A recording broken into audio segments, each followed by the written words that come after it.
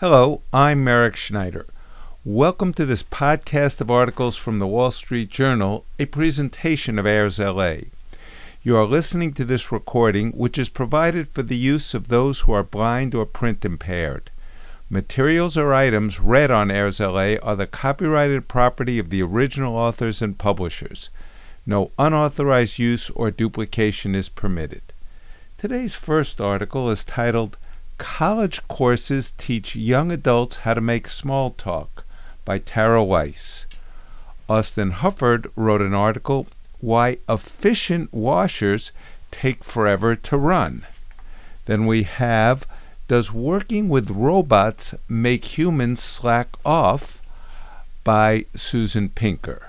Josh Zumrum wrote an article, You're Likely Falling for Fake Reviews, and we'll follow that up with one by Bob Brody, Thank Your Teachers Before It's Too Late. All these articles are from recent editions of the Wall Street Journal. So let's begin with today's first article, College Courses Teach Young Adults How to Make Small Talk. Jana Matthews, a professor of medieval literature at Rollins College, checks the bathrooms to coax out students hiding from the big event in her job market boot camp class, a mixer with alumni to practice professional networking. For many of her students, the face-to-face conversations with strangers are more nerve-wracking than decoding Chaucer. Sidney Parmet had trouble sleeping the night before and considered skipping it. I kept overthinking what I was going to say and second-guessed whether I should say anything, said Parmet, who graduated in May from the Winter Park, Florida campus. Matthews recommends students try swiping deodorant on palms to avoid clammy handshakes. Those who vomit from nerves should pop a breath mint. If the question, tell me about yourself, triggers temporary amnesia, consult your prepared script, she says.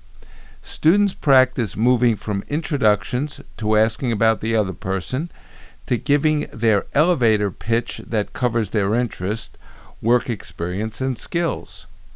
Parmet said she was awkward when she entered the room until another student pulled her into a conversation, and she explained her dream of finding a job for a nonprofit.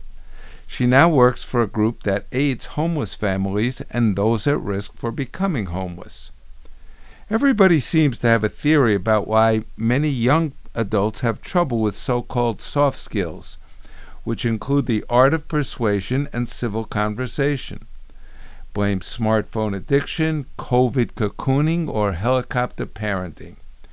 Regardless of cause, a growing number of college professors in various disciplines around the United States are trying to keep professional chit-chat from becoming a lost language. Claire Ralph, a Caltech computer science lecturer, said that when she started at the campus in 2016, she was surprised that a fifth of her students had spent 5 months looking for a job, not even getting interviews. She asked to see copies of their cover letters. One began, Hey, what's up, y'all? The student explained that someone said a cover letter should be friendly, Ralph recalled. She talked about students' communication shortcomings with colleagues. Everyone came to the same conclusion. It was a hole people knew existed, she said, but didn't know how to plug. Employers see it, even if students don't. When college seniors were asked to rate their communication, nearly 80% responded very, exceptionally, extremely proficient. Only 54% of employers agreed, according to surveys by the National Association of Colleges and Employers. Matthews said she understood why many of her students weren't getting hired for jobs, saying they offered no evidence that they had the interpersonal or communication skills to succeed at them. That prompted her to initiate the job market boot camp and similar exercises to help students unmute. When teaching the Canterbury Tales, Matthew holds a mixer where students pose as characters from the book while delivering an elevator pitch. Students learn the book, she said, and ease into networking in a way that's not so personalized, so they don't feel like they're on display. At Caltech, Ralph created TechFest, a networking event with alumni, and Dining with Teach, which pairs students and professionals for a simulated business lunch at a campus restaurant. In one class, she invites people in computer science to talk about their jobs and chat with students. It seems to be working, she said. Seniors seeking jobs after graduation are now all getting offers. Rachel Tour, a creative writing professor at Eastern Washington University in Cheney, Washington, asked students as an exercise to write a cover letter explaining why she should accept them into her class. The assignment, she said, revealed another problem, a painfully self-absorbed point of view. Among her examples, I want to take this class because I am a poet and need to get a class out of my genre. I am a good writer and have done well in my creative writing courses. Another, I am a great applicant and this will get me what I want. She asked for a volunteer to share their letter with the class, which further stirred her despair. Since the students seemed to all write in similar fashion, most had no criticisms. A cover letter, she told the class, was supposed to make people fall in love with you. In the job market, that means explaining how the company will benefit, she said, not the applicant. David S. Salisbury does much of his academic research in remote parts of the Amazon, where he lives among indigenous people and communicates in Spanish and Portuguese with tribe members who know the languages. He faces bigger hurdles on campus. Students' interpersonal skills are not as sharp as they used to be, said Salisbury, a professor of geography, environment, and sustainability at the University of Richmond in Richmond, Virginia. Salisbury stops class when a student doesn't refer to a peer by name. If a student says, I really enjoyed Brian's idea, but I think this might be something to add, I say, I love how you mentioned Brian's name, he said. Last year, he joined students and alumni at a cocktail party ahead of a conference aimed at helping students network with younger professionals. At the event, he helped introduce shy students to alumni. Some of us were freaking out because we didn't know how to respond, said Jeff Tsai, a sophomore biology major. He supported me in striking up a conversation. And now, why efficient washers take forever to run. For months, Donna King experimented with the various settings of her washing machine, trying to get her clothes to stop coming out covered in detergent residue. In the era of tightening water and energy standards, King thinks the machine just doesn't use enough water, with clothes emerging nearly dry to the touch. She regularly runs her T-shirts through the machine a second time. The hairstylist in Oak Ridge, Tennessee, sometimes brings laundry loads into work to use the heavy-duty setup there. I'm all for saving the environment, but this ain't the way to do it. You got to do something 2 or 3 times, the 59-year-old said. The standard is great on paper, but when it comes to practical and real-life situations, it's a bunch of S. King hacked her machine with a water pitcher. She now adds 7 or more pitchers filled with water to the machine, both at the start and midway through the cycle. That extra water tricks the machine into thinking there is a bigger load, so the washer adds even more water. King says her clothes now come out cleaner. There is nothing convenient about any of it, she said.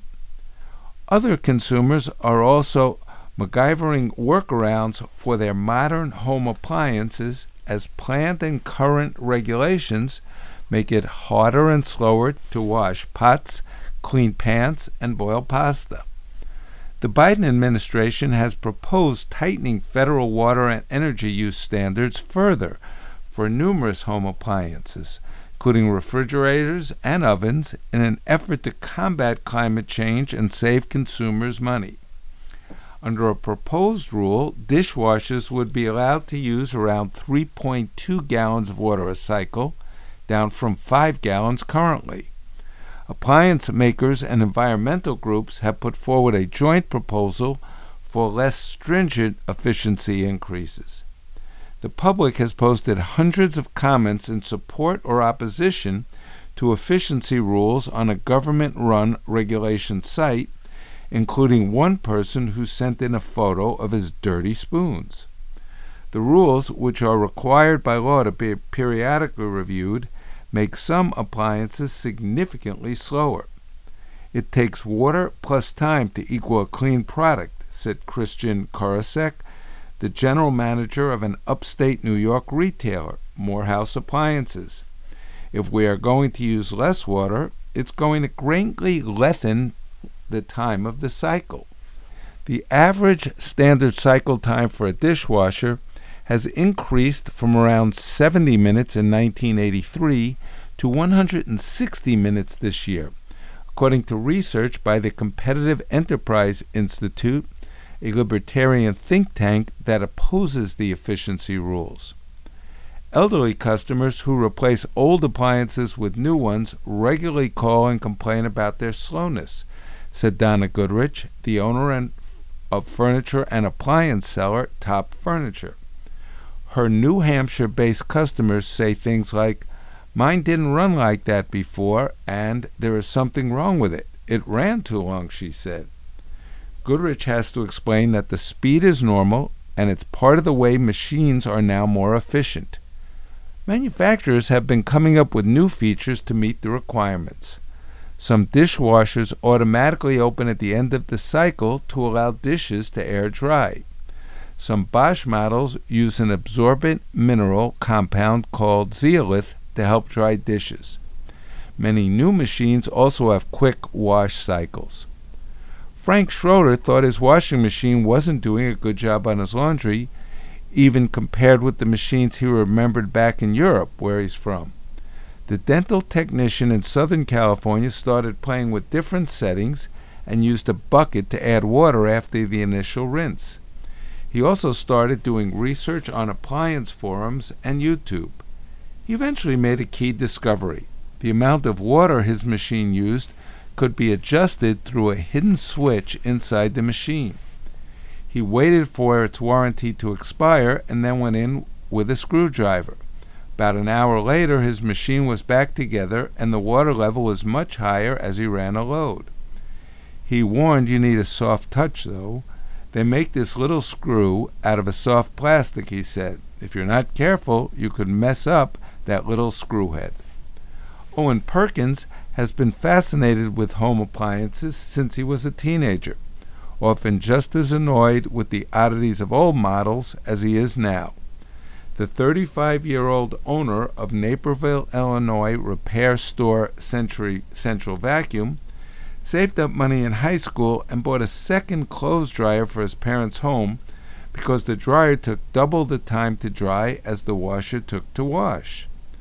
More recently, Perkins decided to add a commercial dishwasher to his renovated basement bar that takes about 90 seconds to clean a load of dishes instead of hours.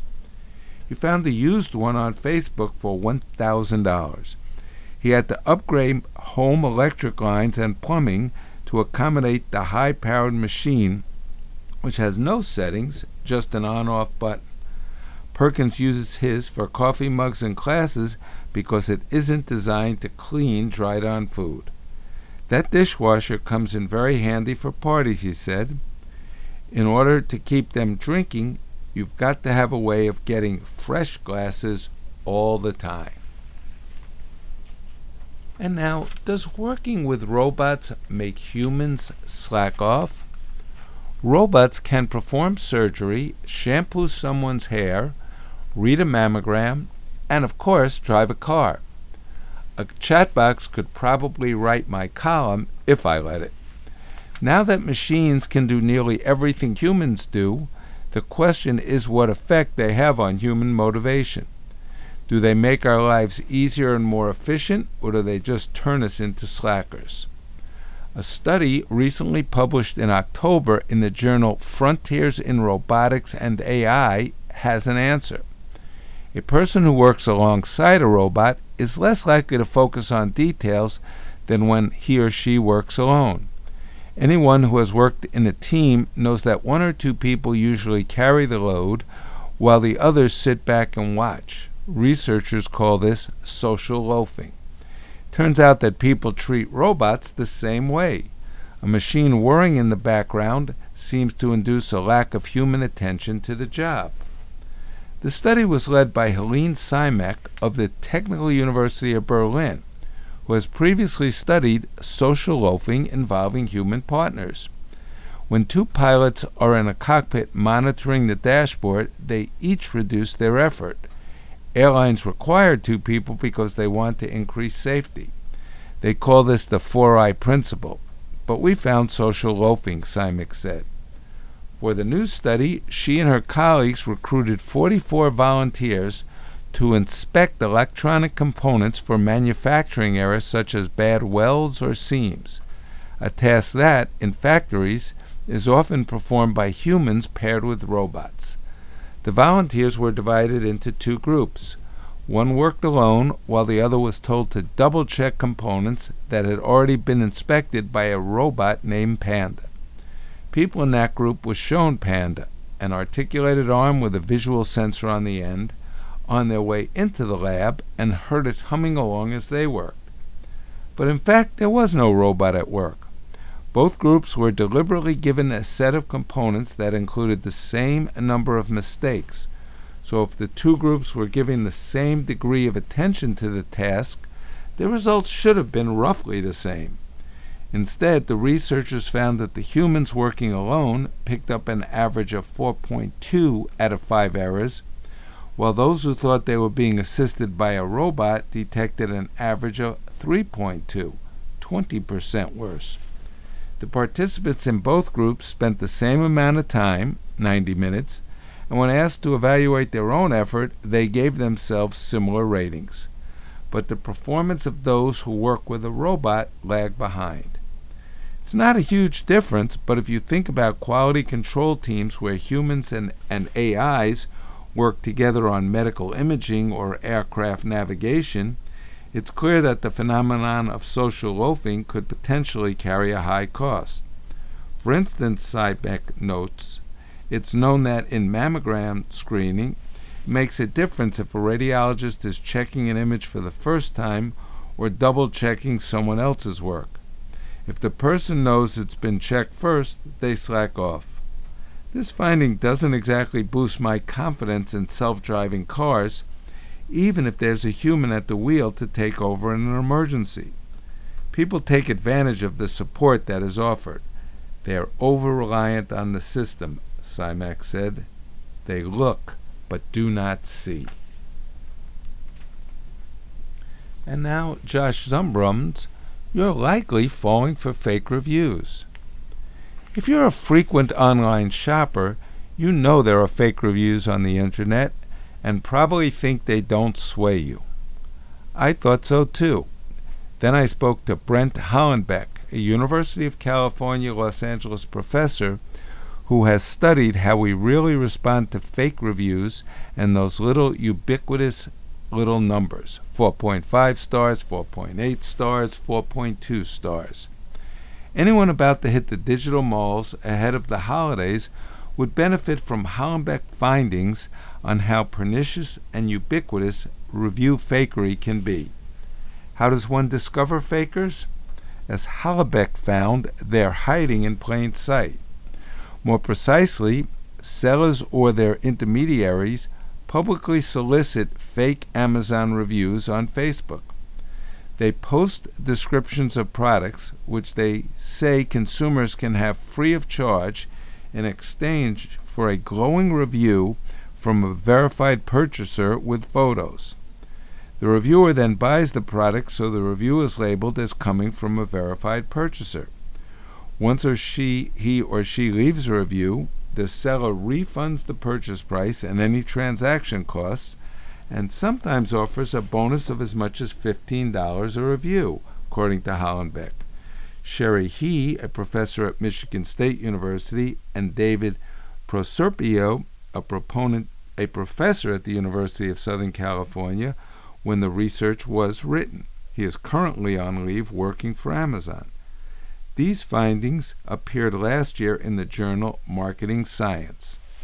Although the sellers don't include the links, they often offered enough information, such as the product type and pictures, for researchers to find the exact product and URL for which reviews were solicited.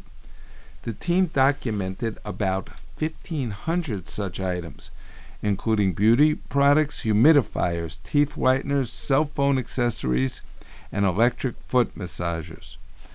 The product's average rating jumped from 4.3 stars before solicitation to 4.5 stars after.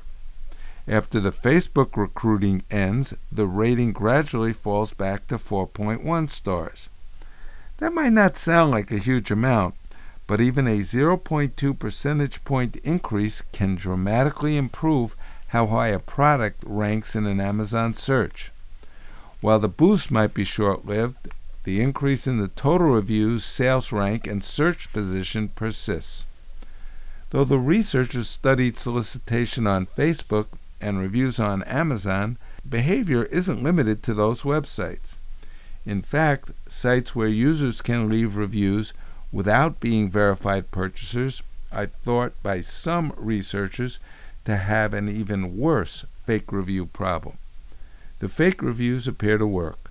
The Behavioralist, a London-based consulting firm that studies behavioral economics in partnership with Which?, a British consumer advocacy and information group similar to Consumer Reports in the United States, asked 10,000 customers to select dash cams, headphones, or cordless vacuum cleaners. Some consumers were shown fake reviews and some real reviews. Those who got the fake reviews were 5.8 percentage points more likely to pick products that Which? Recommended against buying. Overall, one additional star increased demand by 38%.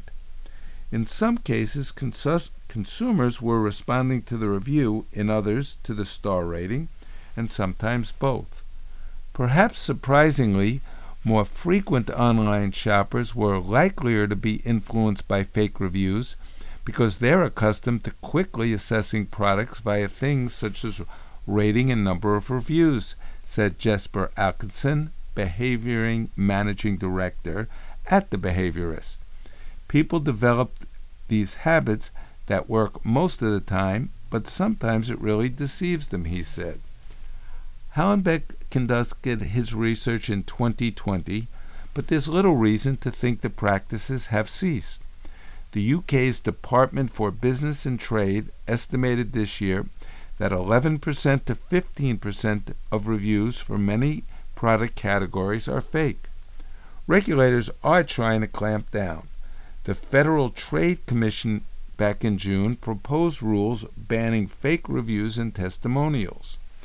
The proposed rules would also prohibit related practices, such as company insiders reviewing their own products without disclosing their affiliation, reviews from fake people or have never purchased products, or review hijacking, where a company makes reviews for one product appear to apply to another by changing the listings. Last year, Amazon filed a lawsuit against 10,000 Facebook group administrators who it said were soliciting fake reviews. But as old groups get closed down, new ones are created. Many of the sellers are overseas and continually use new aliases and sock puppet accounts. Hallenbeck's research finds that Amazon eventually deleted many of the fake reviews, but often with a lag of 100 days. An Amazon spokesperson said the company has zero tolerance for fake reviews and acknowledged that fake review brokers operate outside of our stores, making it more challenging to detect, prevent, and enforce these bad actors alone. The company said it has taken legal action against 152 bad actors and blocked more than 200 million suspected fake reviews in 2022 alone.